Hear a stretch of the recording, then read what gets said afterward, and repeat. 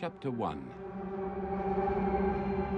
In the vortex that lies beyond time and space tumbled a police box that was not a police box. The control room was empty. It was a spacious, brightly lit chamber. It alone was too big to have fitted into the battered exterior of the police box, and doors and passageways leading from it hinted at more inexplicable volumes beyond.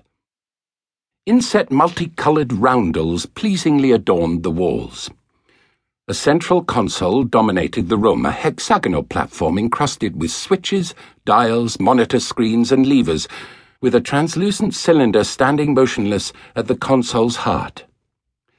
The room was silent, save for a hum of unseen engines.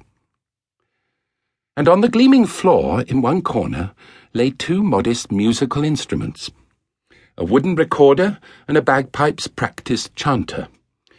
Beside them was an elderly hardback book, the reader's place carefully marked with a sliver of plastic. Its title was Brave New World, the author Aldous Huxley.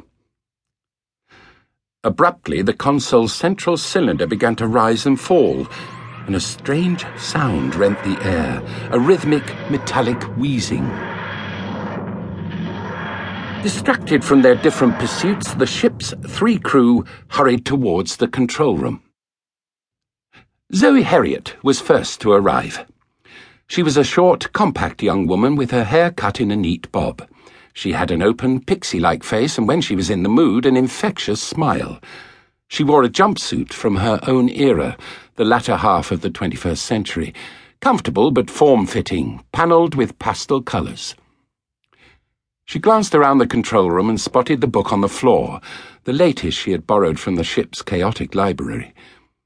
Once she had worked as a librarian and had fallen in love with books.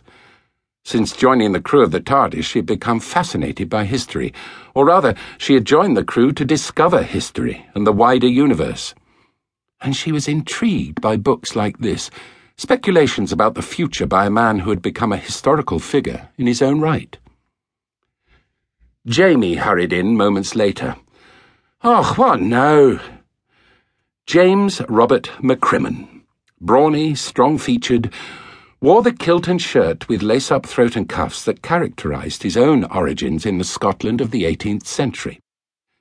The effect was spoiled only a little by the pair of roomy carpet slippers on his feet. They both knew what the column's motion signified, the robotic grinding. "This boat's landing," said Jamie.